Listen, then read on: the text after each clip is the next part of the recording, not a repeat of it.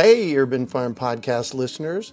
If you're as passionate about preserving the bounty of each season as we are, hey, I canned my first peaches at the age of 18, and that was a long time ago, then you're going to love what our friends over at Denali Canning have in store for you. They're on a mission to spread the love and knowledge of food preservation, and they're inviting you to join the journey for free.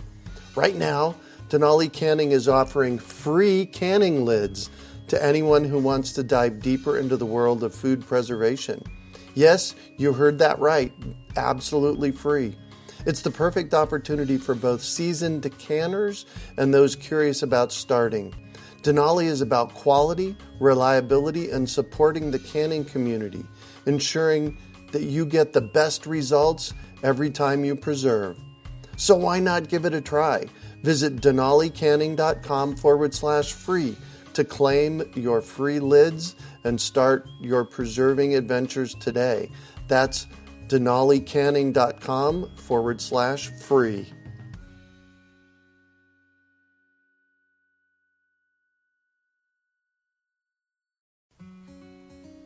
Greetings, urban farmers, gardeners, and healthy food visionaries. Farmer Greg here, and welcome to the 775th episode of the Urban Farm Podcast, where every day we work together to educate and inspire you to become part of your food revolution.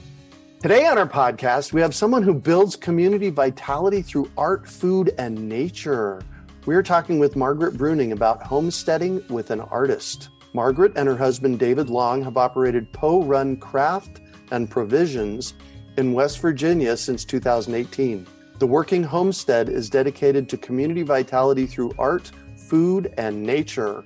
Offerings include homestead experiences and artisan foods. Margaret has a master's degree in art history and 25 years experience in arts administration. She completed her permaculture design course while living in Phoenix in 2007. Welcome to the show today, Margaret. Are you ready to rock? Yes, I am. Awesome.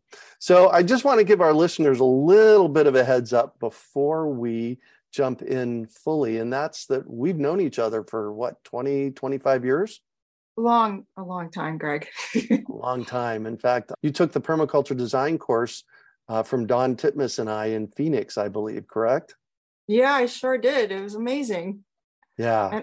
And you actually helped us start a permaculture nonprofit in Phoenix somewhere around 2004, 2005. I still have papers that you and I created about that. Wow, cool.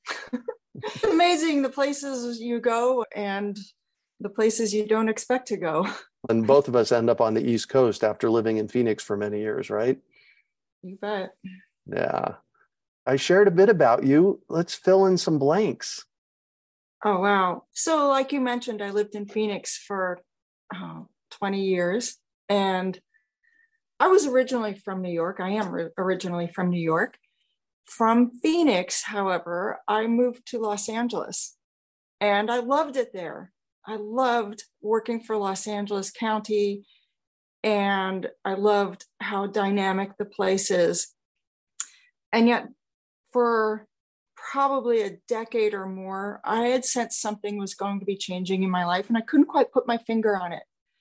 As you mentioned, my background is in art history, and I worked in the arts my whole career. And when I was getting these sensations that something was going to change, and I didn't know what it was, I thought I was looking for another job in the arts or in the public sector, and that nature would always still be my hobby. I had remembered back when I was just getting into college and choosing my major, I decided I was going to study art history and nature would be on the side for a long time. Then at some point, this is me as a fresh young kid, right? Then at some point I thought I would change that up, and then nature would be my career and art would be on the side. This sort of big round picture thinking when you're a kid. And I didn't really know how that was going to take form.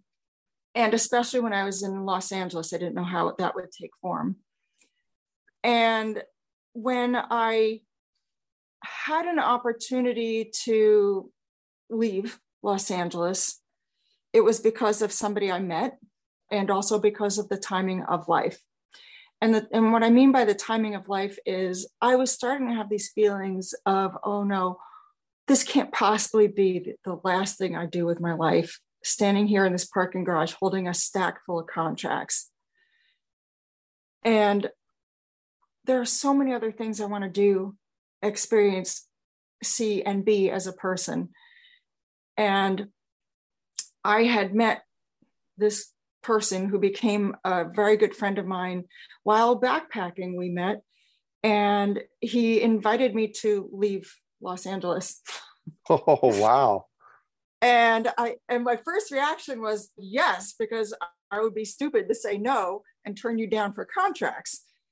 But the deal here was that he was leaving Los Angeles in a teardrop trailer. And teardrop trailers are very small, very lightweight, and very portable. And very cute. And they're very cute. And thing is, you can live in a teardrop trailer. We did that for a year. Wow. We traveled. We lived in primitive places wherever we could, camping.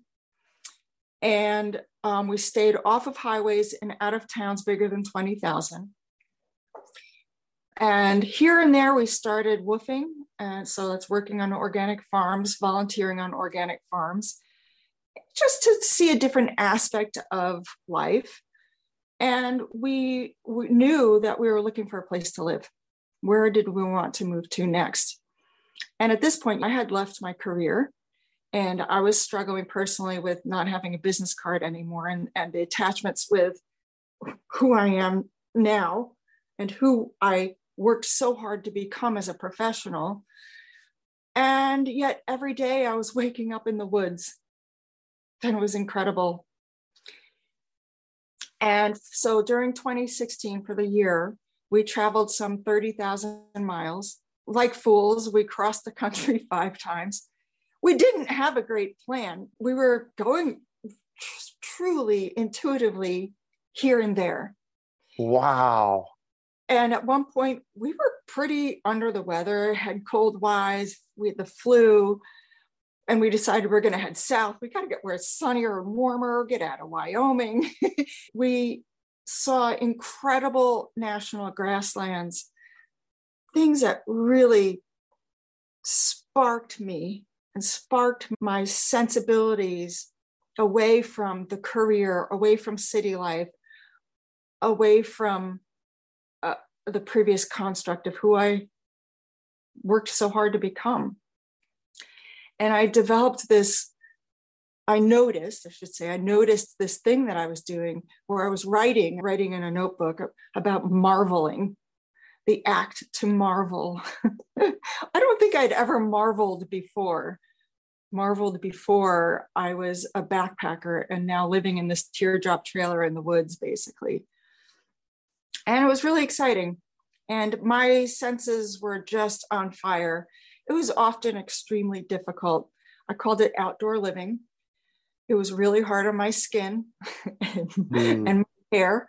We ate very simply. We had a full kitchen on this teardrop trailer, but we learned how hard it is in some parts of the country to find healthy food options. Yep. And we almost felt punished looking for organic food. It was very expensive in some places, and in some places you could not find it. You could not find a grocery store. You were finding other stores that don't have very good food options, honestly, healthy food options. And that's one thing we learned. Another thing we learned is no matter where we traveled across the country and the people we met, we learned how much Americans love their communities and their families. No matter who we are and what our political differences are and our ideologies, we all care about our families and our communities. And to me, that was so uplifting. I know it sounds kind of easy, but it was really heartwarming. We had a lot of heartwarming interactions with people. And on a funny side note, I was really missing social interactions with people other than just David, my husband. Imagine living in a teardrop trailer with your spouse. And I started striking up conversations with women where I met them. And it was often in laundromats, because now we were washing our clothes at laundromats. And I had the most amazing conversations. And I would often say, tell me, how did you do it? How do you do it? And I'm asking about their relationship. And often fill in the end of the answer, the end of the question. And they would say, what do you mean? How do I stay married? And we'd have really great conversations about their secrets to how they make it work for them. Before we move on, I really want to ask, I have a burning question for you. And that is, you're not young and you're not of retirement age. So you're kind of mid-career and you decide to just give up your career and change careers. How was that for you? It was very exciting and very painful all at the same time. And yet incredibly liberating. I have been asked what gave me the nerve to think that I could dump my career. And I've often asked myself that, because we work so hard to become financially stable, for example, so hard to become professionally recognized. And as a woman, I worked so hard to become respected as a person.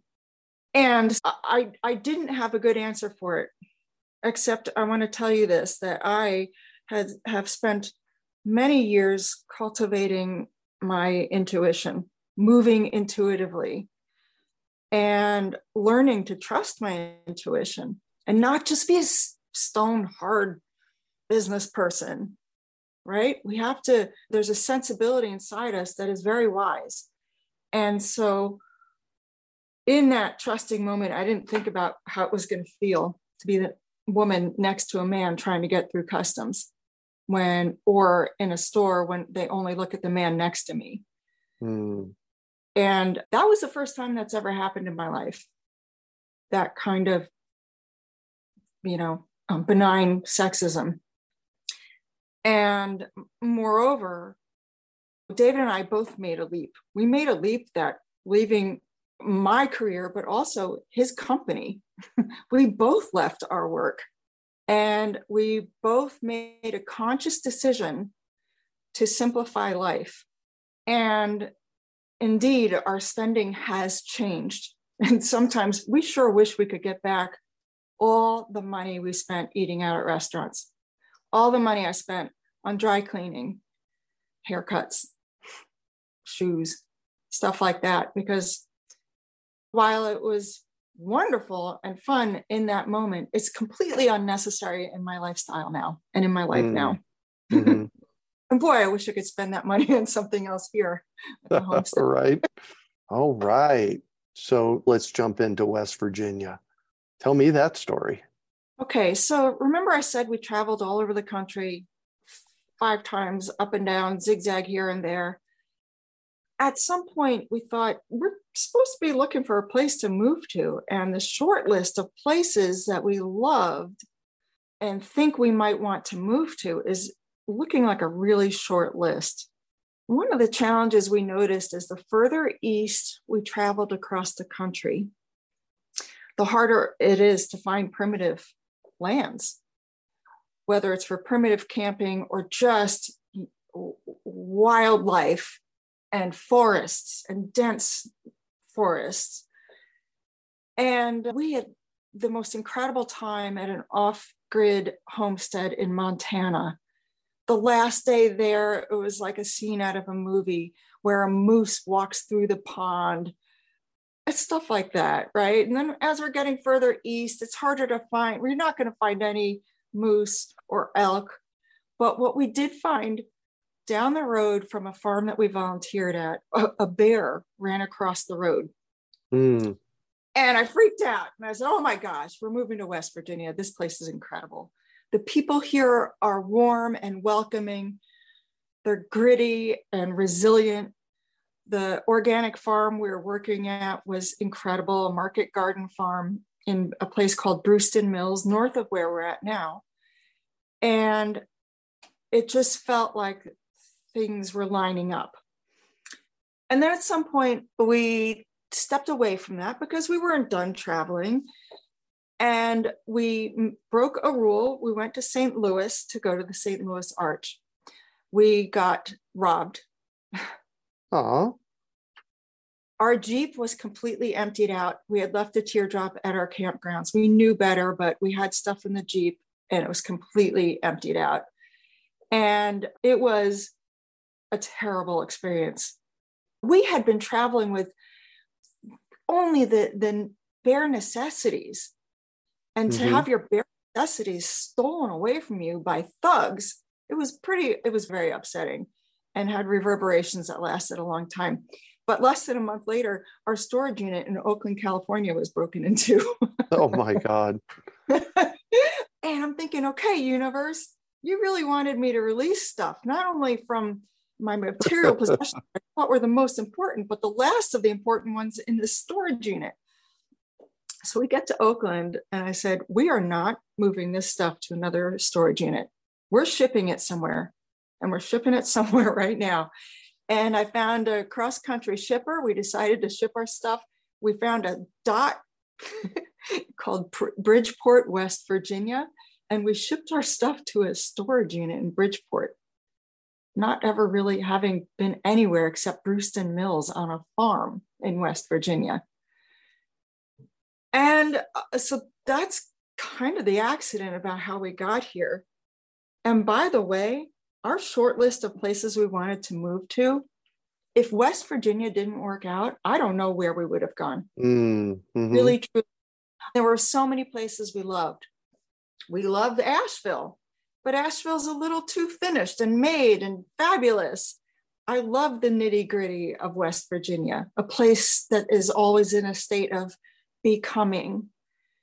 We loved Colorado. But Colorado's also got its challenges. We found water collecting, water harvesting in Colorado is problematic, even for a person with gutters on their roof. And we didn't like that. We wanted a place with lower taxes. So things were adding up great to come to West Virginia. Awesome. So you're now in West Virginia. Your stuff's at a loading dock in a storage unit somewhere. How did you find a property to homestead? We first rented an Airbnb. After staying with our friends on the farm in Brewston Mills again, we headed south to an Airbnb on the river in Tucker County, beautiful small county in West Virginia. And the people there were amazing and turned out to be wonderful resources and really gave us a lot of ideas for where we might look, where we might want to check out. And we had seen a bit of the state here and there, but we were also incredibly naive about the problematics of the political and the environmental climate here, natural resources extraction, the social problematics and public health challenges. What we saw was such a beautiful place. And I thought every place has its challenges. And we started working with realtors. I started going to yoga classes. And we actually went and looked at 14 different properties. And we learned about a thing called fracking. Wow. I had never encountered it before, didn't need to. West Virginia never came across my radar before. And as soon as I looked up fracking, and you don't have to become an expert to learn about the problems with fracking, because all you pull up on the internet when you do a Google search on fracking are lawsuits. And I thought, okay, that's going to rule out certain counties and certain parts of the state. We happened upon Randolph County, because this is where the yoga class is, this yoga studio where I was taking classes. And it's beautiful here. And moreover, there's no natural resource extraction here. Oh, very good. We do have some quarries where we're digging up gravel. So we do have quarries where we're digging up gravel, but we don't have natural gas. We don't have coal mining, nothing like that. And we own our mineral rights. That was important to us. Long story short is we saw 14 properties, realized we cannot afford what we're looking for. We actually wanted, a few acres to build a tiny house on, something with a nice view or a river. And we just couldn't afford it. And then one day I met this wonderful couple at yoga, Barbara and Clay Carter, and they're older now, but they invited us out to see their homestead not far from town. She said, well, here you're looking for property. We have an old homestead. Would you like to see it? Wow. And I casually thought, sure, I'd love to see a homestead. What do I know? And we drive out with them. And the first thing we do is Clay stops and he fills up everybody's water bottles out of a spigot at the bottom of the driveway. And I'm a backpacker. I don't drink unproven water, but if the owner of the property drinks it, I drink it. I wasn't about to say no. So we head to the hill and this mountainside unfolds, and before us is this enormous 3-story house, and it's beautiful. We fell in love. Turns out they were interested in selling it to us, and they've been incredible mentors since. And Barbara and Clay, without them, we really wouldn't know how the water infrastructure works here. We wouldn't know as much about how the house was built. We wouldn't know so much about the nuances of the land and what grows here naturally and foraging and all of that. It's been an incredible relationship with Barbara and Clay.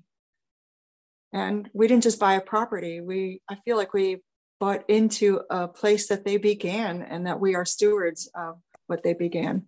How cool is that? How does that make you feel? It's amazing. It's so unexpected and overwhelming. I can get that because the urban farm where I lived in Phoenix for 32 years needed a steward to steward the old growth food forest that I'd put in place there. And the people that ended up purchasing it are just amazing. So I can understand that. And we talk pretty much weekly about, hey, what's this about? And what's that about? Yeah, I get it. Barbara and Clay have been just resources that we really need, and not just them, but their whole community of friends have been very welcoming. And we really feel like we found America's best kept secret, which is Elkins, West Virginia. Nice. Yeah. And from there, actually, let's talk about the Carter House at Poe Run. Poe Run is the name of your homestead. What is the Carter House? Tell me a little bit about that. Carter House is a 3-story structure built by Back to the Landers. And I don't know if you've heard of the Back to the Land movement, but back in the 70s or so, young Americans were wanting to get out of the city and find a quieter, simpler pace of life, a place to raise their own food and their kids. So Barbara and Clay built this house starting in 1978 or 79 with their 2 sons and friends and members of the community. It was really, truly a big effort for a lot of people for a long time. It is an ambitious 3-story structure. It's architecturally unique in both the details and the craftsmanship. It is saw-hewn red oak, and the second floor has an overlook looking down onto the kitchen. There are details like hand-carved switch plates and stained glass windows. The house itself also has 2 covered decks and large picture windows for passive solar heating. So the whole house is oriented facing south on this hillside. Nice. So yeah, it's very smartly oriented. And I should mention just a couple last things about the inside of the home, but I want to tell you about all the amazing aspects of what it's like to live here too. This house actually has an open floor plan, and each level, each of the 3 stories of the house is anchored by a central 4-foot square chimney. So the chimney runs the entire vertical height of the house up through the center of the house. We could put a wood stove on each floor. We haven't done it. The Carters never did it. There's actually room downstairs. There's a fireplace downstairs that they never used. The home is heated with a wood stove. And actually it features 2 wood stoves. The one is a vintage Fisher stove, and the other is a vintage Tyrolia wood burning stove. It's an Italian cook stove for preparing meals. Nice. Yeah, we don't use the Tyrolia. It is functioning, but we haven't found that we need it. Anyway, so we actually Airbnb the 3rd floor guest room, which I like to say is the most finished room in the house because it is. The house is very a work in progress. But super cool things about this house is that we're mostly off grid. There's only one electrical line that comes all the way up the mountain, and it connects to this house. Everything else on the property, all of our other buildings, are on solar and also water catchment. And the house itself has a gray water system. We have very rudimentary plumbing. Our bathroom is a flushless composting privy. And we also have water catchment on this house. And I should mention, the water that comes up to the house is actually pumped up from a spring box below our big maple tree right by the garden. When we first here, however, the house had been largely vacant for about a decade or so. Whoa. And yeah, so there was a lot of work that we needed to do. And as a matter of fact, for about a year, we hauled water up from the spigot down below. So our runoff water, we brought that up. And we heated water on the stove for 4 years. So it's taken us a few years to get up to speed with the house. Wow. Do I remember you saying that you're building another house on the property? We are. We actually have another building in the works. And this building is going to be fully off grid. So all the water catchment, all the solar, it'll have a modern composting toilet. It will have a modern shower. The coveted Po-Run shower will be there, and radiant floor heating. Wow. And that building is actually a multi-purpose building. It will include a studio space, a separate private Airbnb unit, and then downstairs, it will have a large space for storage for hay, and then a winter barn for our sheep. Nice. And that building's also built onto the hillside. Wow. I would like to describe a little bit of what it's like to actually physically be on this property for listeners, because it's something that surprised both me and David in our experience here. There's something that we all take for granted, which is walking on flat ground. We resemble that remark because we're on 4 hilly acres here. So yes. So, on a mountainous terrain, and I call this lush rolling landscape. This is a classic West Virginia rolling mountainside. And so what that means is you're mostly either walking uphill or walking downhill. And there's this kind of equilibrium thing your body is always doing. And your body's always wanting to adjust. Imagine if you're standing on the deck of a boat with that little bit of movement. There's no movement here, but your body always wanting to situate itself and account for this kind of standing slightly with 1 foot more uphill and 1 foot more downhill. And especially the walking uphill and the walking downhill. I'm really thoughtful about what I'm taking down with me to our Jeep, because our parking area is about 300 feet downhill from the house. Wow. I'm really thoughtful about what I want to bring onto this property, because from our mailbox up to the parking area is about 600 feet uphill. So the gravel driveway goes uphill up, and then we park, and then we have to decide how we're getting the thing the rest of the way. We can drive up the rest of the way, and we have a side-by-side for that. And if necessary, like when we had the big replacement windows delivered and installed, they drove up with their big truck. But generally, nobody drives up this far. So you're always thinking about, what am I carrying? What am I wearing? What am I wearing on my feet?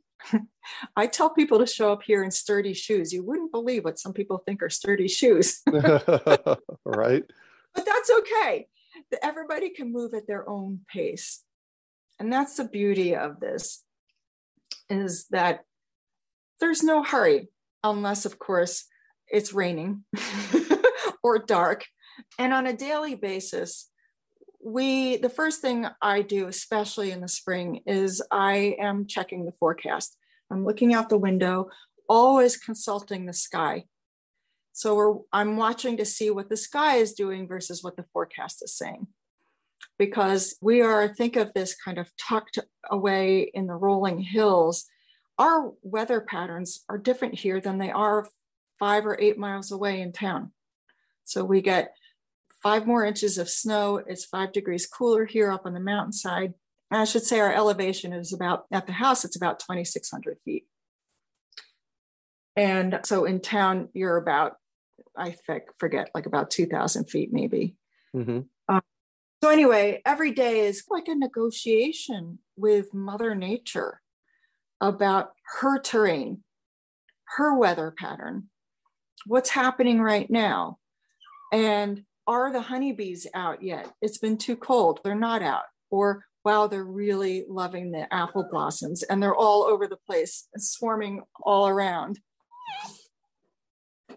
So it's the kind of place and life where you're very much at the mercy of Mother Nature. I like to say we will never tame this place. We are more incidental to her way of life. Right. Wow. And you got to make sure that before you walk down to the car, you got everything you need. Otherwise, you're walking back up to the house again. Yeah, you decide how bad you really wanted that thing after all.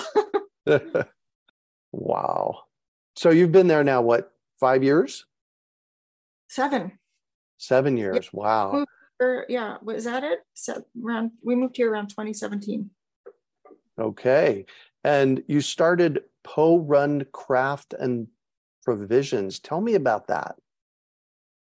I come from a nonprofit background and public sector work. My whole career, I was a public servant working for the community good in arts administration and learning what a vibrant, vital community is and what the components of that are. And so it's kind of part and parcel for who I am to think that way.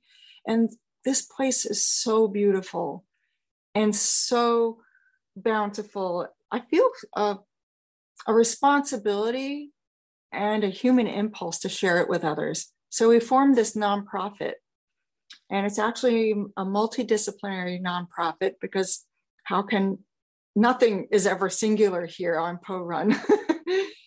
Or in life, for that matter. Yeah, it's all intertwined. Here we are amidst art, food, nature, with community at the core. To me, that's the best kind of nonprofit, are the things that bring us together. We all experience food and nature and each other. And art, I think, is the perfect communications tool. It's the perfect sharing tool. And so is food. We all, in some form or fashion, have needs with food. We eat, we share, we have food traditions. And so these are things that are very accessible in various ways, especially here on this property. I like to share with people the free food that grows here and the foraging, for example, especially in the springtime. And so we like to host community events and homestead experiences like Cider Fest. We bring out our cider press and we all pick apples and we spend the day rinsing apples and pressing cider. And wow.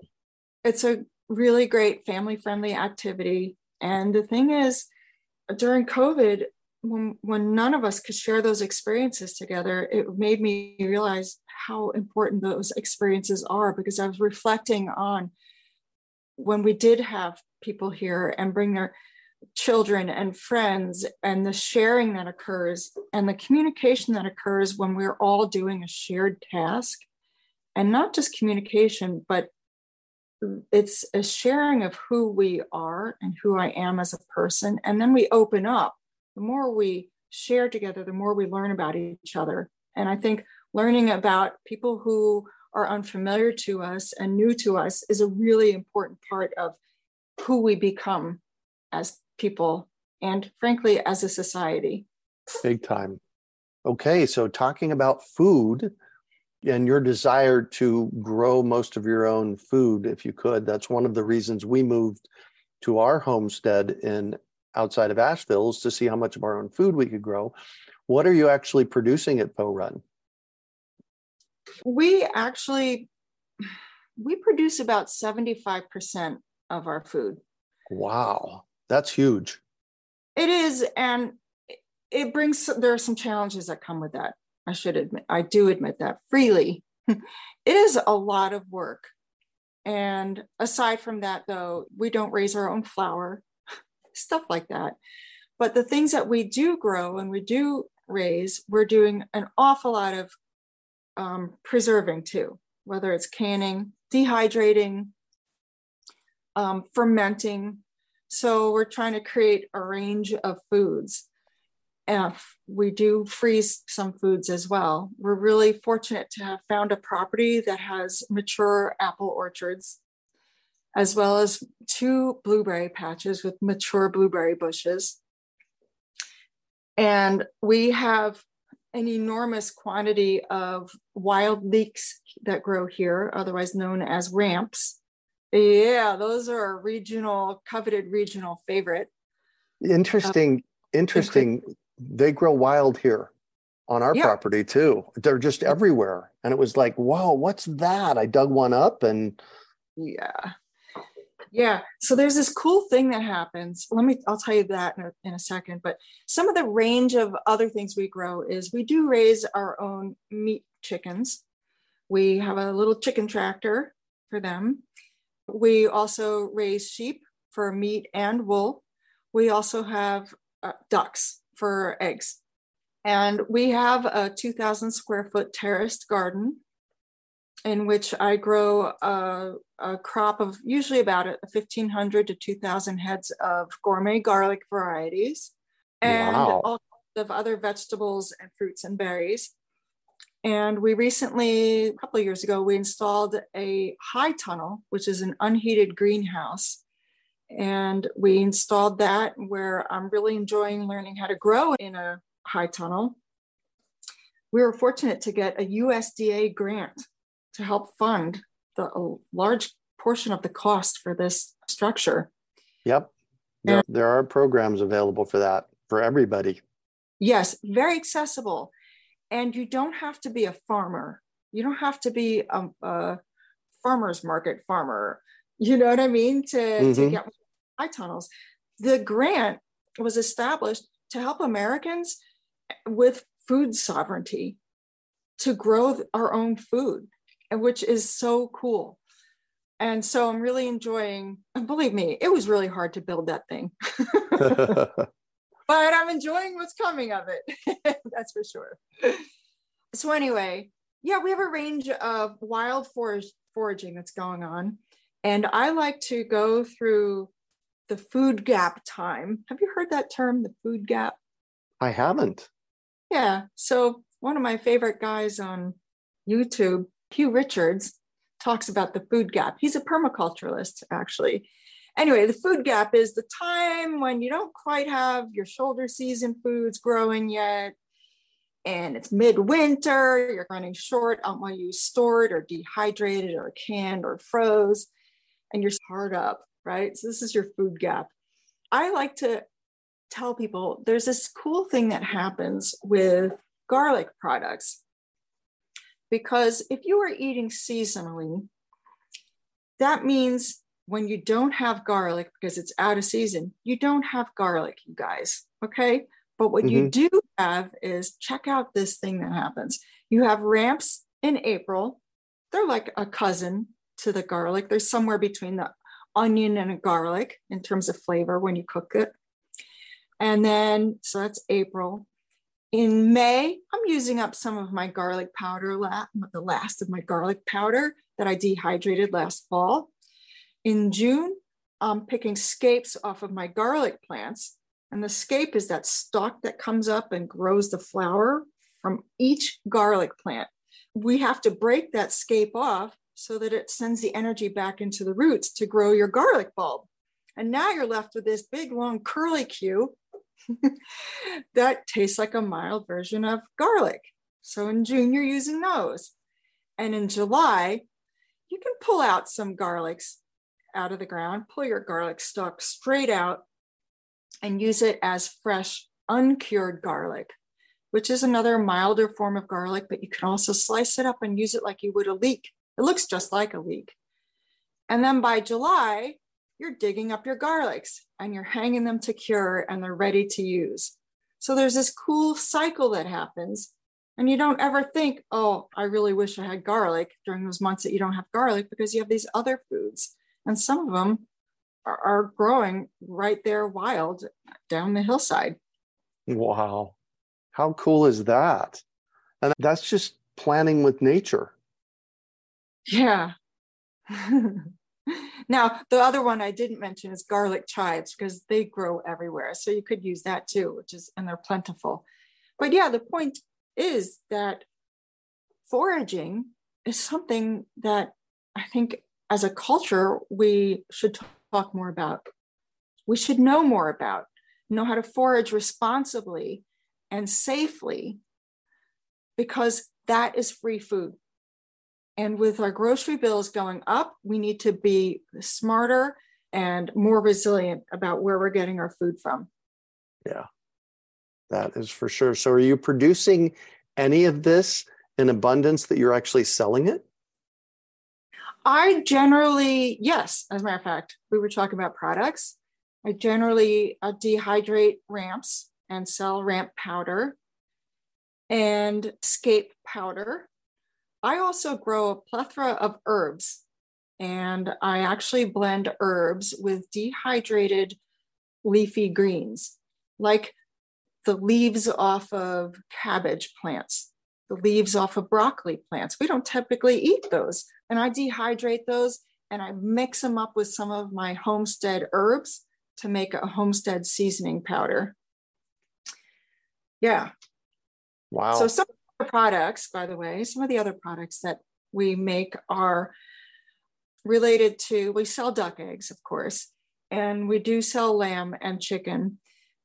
But I should mention that everything we do is painstakingly made on a mountainside with rainwater harvesting and pretty low tech. It's small batch stuff. So when we run out, we're out. And we're even out for ourselves. And it's okay, time to move on for something else. So we don't always have the same products available. I love making jam and jelly. It's something my mom always did by the quart for a large family. I make smaller jars now. But I'm pretty happy with the product I came up with that uses both fruit and garlic together. And these are my garlic spreads. Yeah, I call them garlic spreads. And the garlic spreads, there are 3 different flavors. And I take our apples and I cook them down into a nice, rich, sweet applesauce, sugar-free applesauce. And I blend it with roasted garlic to make a wild apple garlic glaze, for example. And the other one that I really love is called blueberry roasted garlic compote. And the blueberry roasted garlic compote is just what it sounds like. It's roasted garlic blended with blueberries from the mountainside and also some balsamic vinegar. So these are sweet, savory spreads that you can use with meat or on cheese and crackers, or you can have it with vegetables if you want. And the blueberry one is low sugar. I'm really proud of that one. anytime I make something that involves less sugar, the better. Absolutely, that's the case. I should mention there is one other product I make that we haven't really talked about yet, which is what am I doing with the wool from our sheep? Oh, yes. At every turn, I'm constantly thinking of new products I could be making because there are so many opportunities here. And I've learned how to weave, and I came up with these amazing decorative pillows. So I hand spin the wool that I shear off my sheep myself, and I hand spin it and I weave it and I sew it into these beautiful decorative pillows. And I tell people I sell these pillows because I love sharing these traditions with people, but also it helps me pay for our winter hay to feed the sheep. Oh, yes. Wow. That's amazing. I love that you're up to that. Now, you did an internship around the sheep, did you not? I did. And the story of how the apprenticeship came about is that when my mom passed away in 2018, before she passed away, she said, "You're going to take the sheep, right?" And I said, "Oh," and I'm thinking, "Oh my gosh, I don't know if I can do that." But I said, "Mom, we'll do right by your sheep." And when she passed, I was heartbroken and all the things that go when your beloved mother leaves. Mm-hmm. And it turns out that saying you keep learning things about your spouse or your partner. It turns out my husband, David, had sheep when he was in high school for a couple of years and was a 4-H'er. And so it wasn't totally out of the question for him. And I grew up with dairy goats and horses and chickens. And I was a farm kid on Long Island and upstate New York. And so I thought, okay, we'll pull this off. We bring the sheep here. And yet I was deathly afraid of killing them because you know what? It occurred to me, I'd never been in charge. My mom was always in charge with taking care of the sheep and the goats. And if something was wrong with my horse, she would know what to do. So I applied for this West Virginia Humanities Folk Life Apprenticeship, partly because I was racked with anxiety and didn't want to kill my sheep. You know, there's a saying that sheep are always looking for an excuse to die. And that's because wow. vulnerable. And they are vulnerable, especially to parasitic pressure on land when you have wildlife. And we have lots of wildlife here, deer in particular. So I get this apprenticeship, and it's a folk life apprenticeship. And I structured it. I said, half my apprenticeship is to learn how to take better care of my sheep. My animal husbandry skills need to be sharpened. And the other half is to come up with a product I can use to help fund this, doing something traditional. And being a hand spinner, I wanted to expand my skills and become a weaver. And so I apprenticed with my farmer friend, actually, Kathy Evans from Brewston Mills, who we met years ago when we first volunteered on their farm. And I learned a lot through the whole process. And I've taken my knocks with the sheep because it's not easy raising animals, especially sheep on a mountainside. And it's been incredible. And we make these beautiful hand-woven pillows. I'm using a spinning wheel I inherited from my mom. Oh, wow. How cool is that? Yeah, and I'm using a loom I inherited from my mom. And we have 6 of her sheep here. Wow. How long does the sheep live? Sheep, I think it really depends on your goals with the animals. Some people keep them as long as they're most in their prime, 5 or 6 or 8 years. I don't know. They can live a lot longer than that. My mom used to say, "I'm going to keep that sheep until she just dies. This is her forever place." Wow. And so out of that apprenticeship, you wrote 2 books. Yes. I knew I was going to write something, but I decided, you know what, my voice matters because I'm the only person on this mountainside trying to do this with my husband, and he's got his perspective and I have my perspective. And so I decided I'm going to write these 2 books. And I also made a 26-minute film that's on YouTube because I wanted to have these things in hand that we could share with others. And not everybody's on the internet. So I wanted to have these hard copy things that we could share with others and that would live in perpetuity long after I stop talking about this and long after I'm gone, but that these things will still be here to be a record of this learning experience and this traditional art form that's happening here in West Virginia. So the names of the books are? So the first book is a zine. It's called Sheep to Shawl, The Art of Raising Sheep and Creating Fiber Arts. This is from my journal, so it's conversational style. And the other one is called Positive Ruminations of a West Virginia Folklife Apprentice. Wow. And those are available. People can buy them. These are both available on our website. Cool. What's your website? Our website is porun.org. That's P as in pumpkin, O, E as in eggplant, run.org. You run Run Craft and Provisions as a nonprofit. You have some other programs. Can you tell us about them? Our legacy garden is a garden dedicated to people who have their hands in the soil and people who love to grow plants. We've traded some 20 different plants with people and more. And so their plants and seeds are now growing on our mountainside. And I hope that this legacy garden is here long after I leave.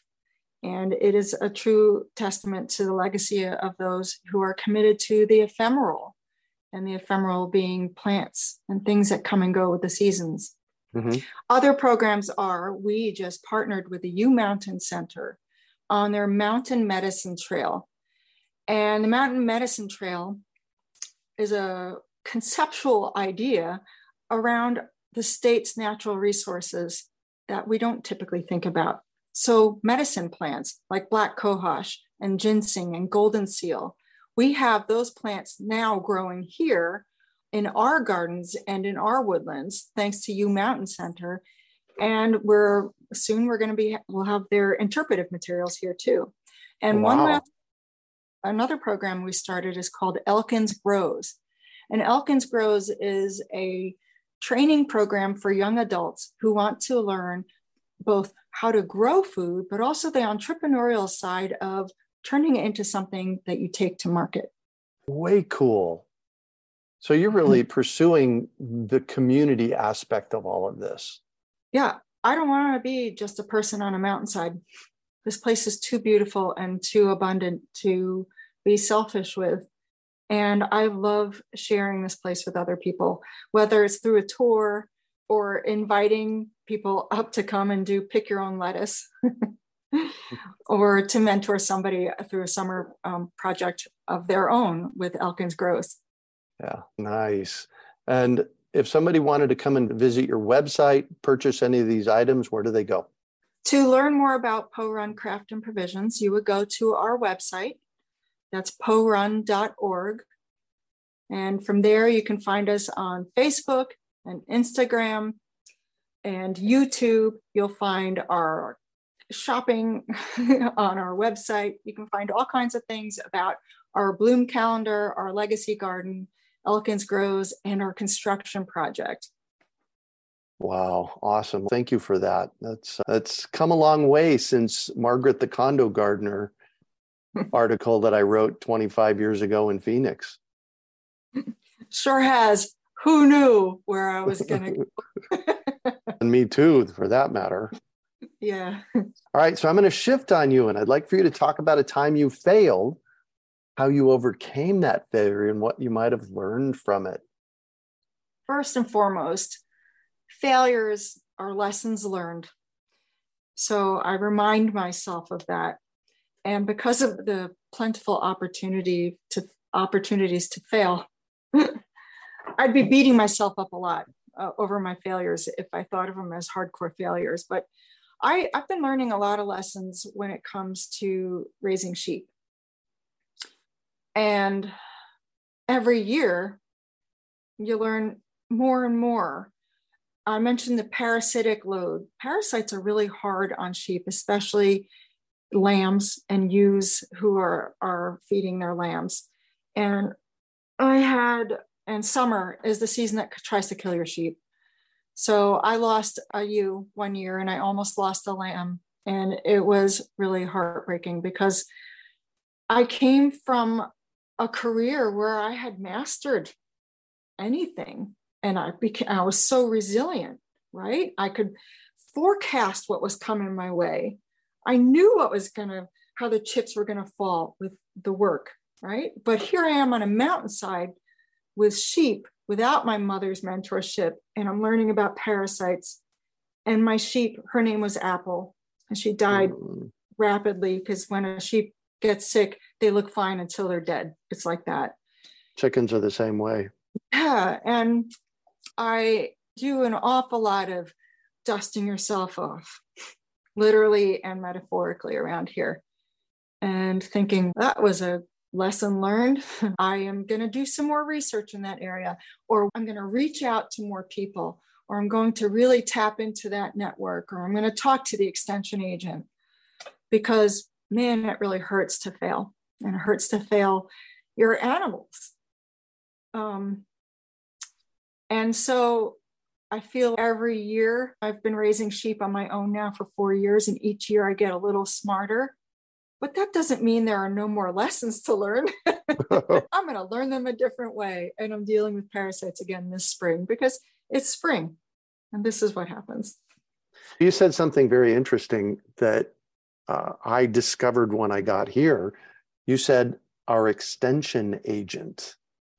Mm-hmm. And in Phoenix, I lived in the middle of the city. I really didn't have a need for an extension agent, especially since I'd been growing for 40 years in Phoenix. But I arrived here and my mentor, Scott, suggested I reach out to my extension agent, and I did. And she has been a joy to work with and a wealth of knowledge. Yeah. I have found our extension agents are very well educated and trained and generous with their time, whether I go see them or they come here. And they are, especially in a rural area, and a very important asset. A vet bill can be really expensive. The extension service is free.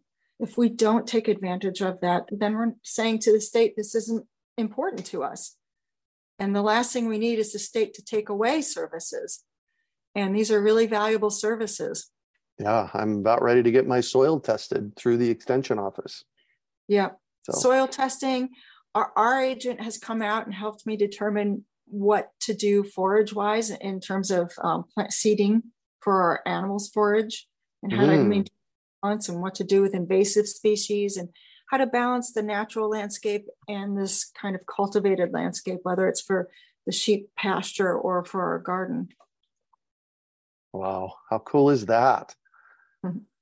And what do you consider your biggest success?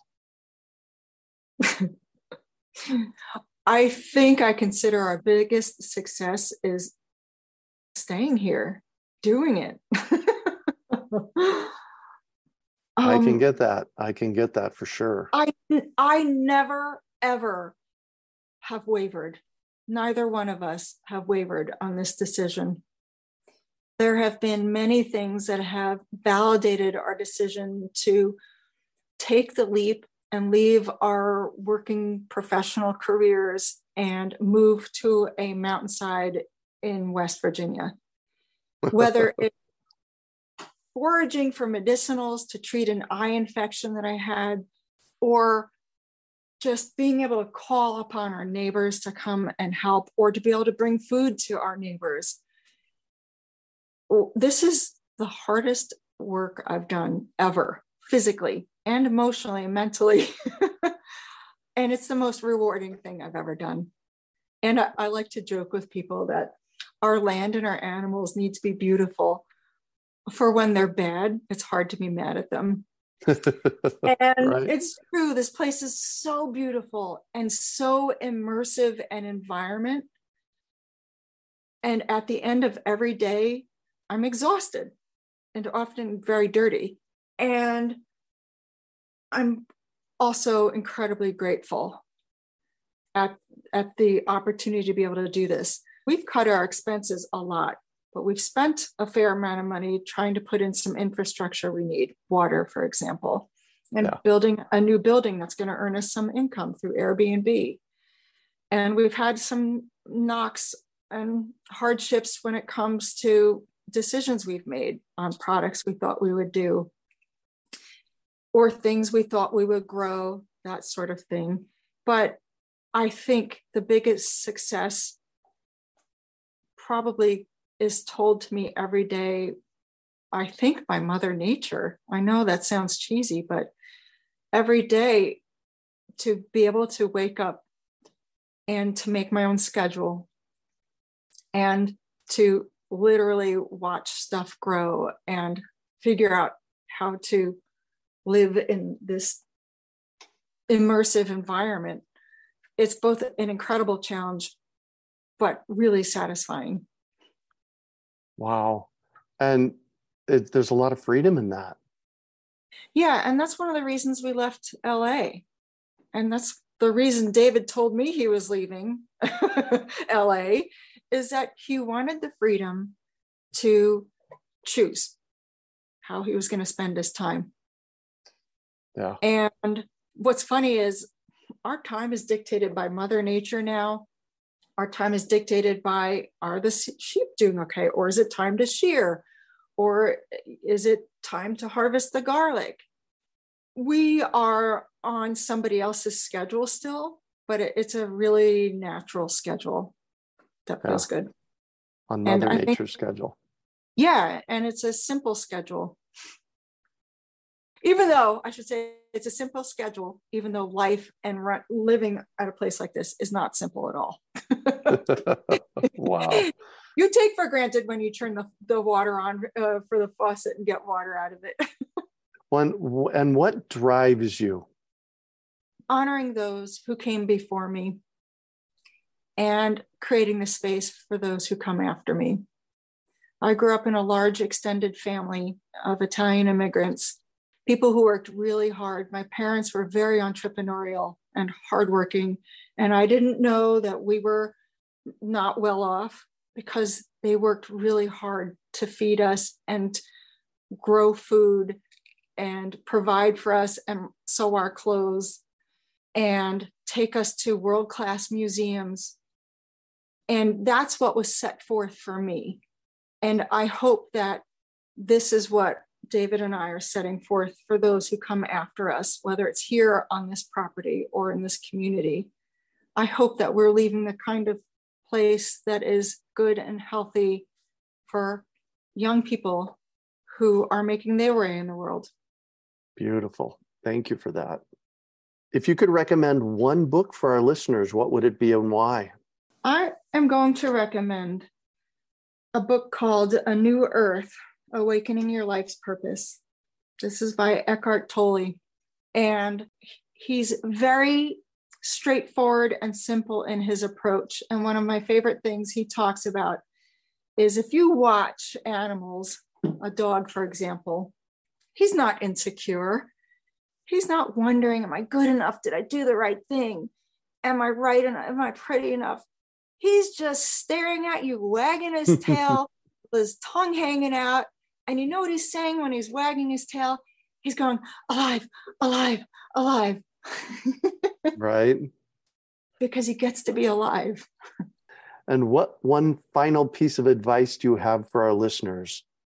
I think one of the most important things that we can do for ourselves and our loved ones and our families and our community is to be resilient and to try new things on whatever scale, on whatever little patch of dirt we can, whether it's ours or someone else's, but to try and try again. Any concepts that we read about are doable, even on the tiniest scale. I started as an urban gardener. I didn't have a garden. I asked somebody if I could garden in her backyard. And years later, here I am trying to figure out what works here. and just continuing to try new things. And whether it's composting on a small scale or composting on a large scale that is overwhelming me, but is creating so much soil that I can replenish the soil in my entire 2,000 square foot garden. That's amazing. And so I encourage everyone to try their piece. What is their piece of this puzzle of self-sustaining life?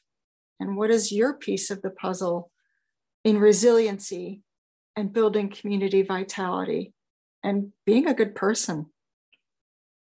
Wow. Thank you. Thank you so much for joining us on the show today, Margaret.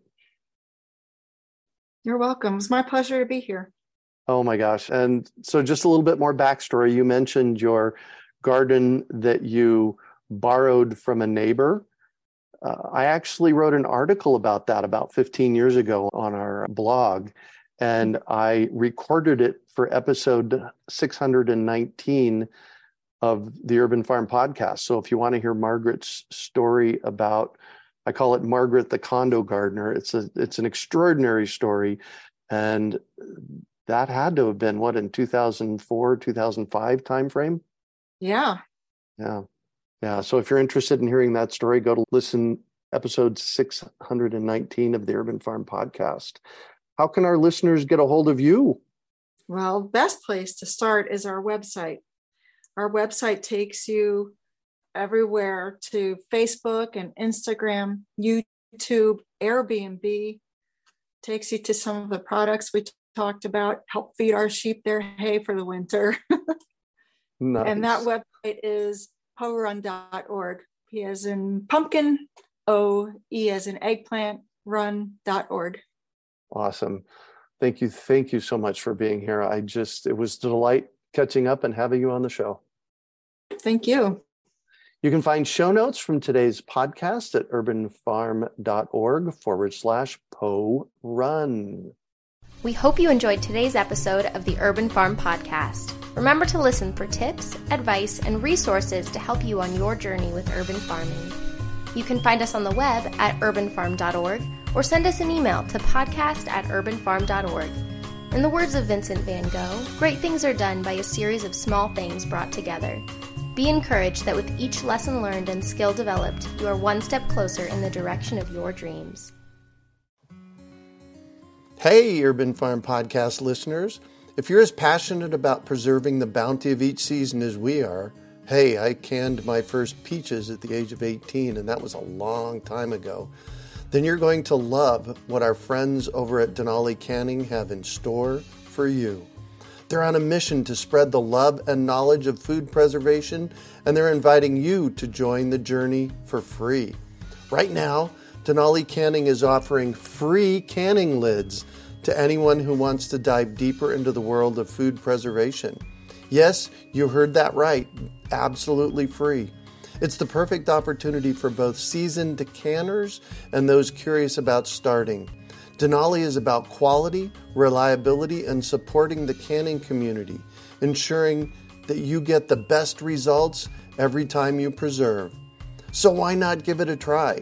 Visit denalicanning.com/free to claim your free lids and start your preserving adventures today. That's denalicanning.com/free.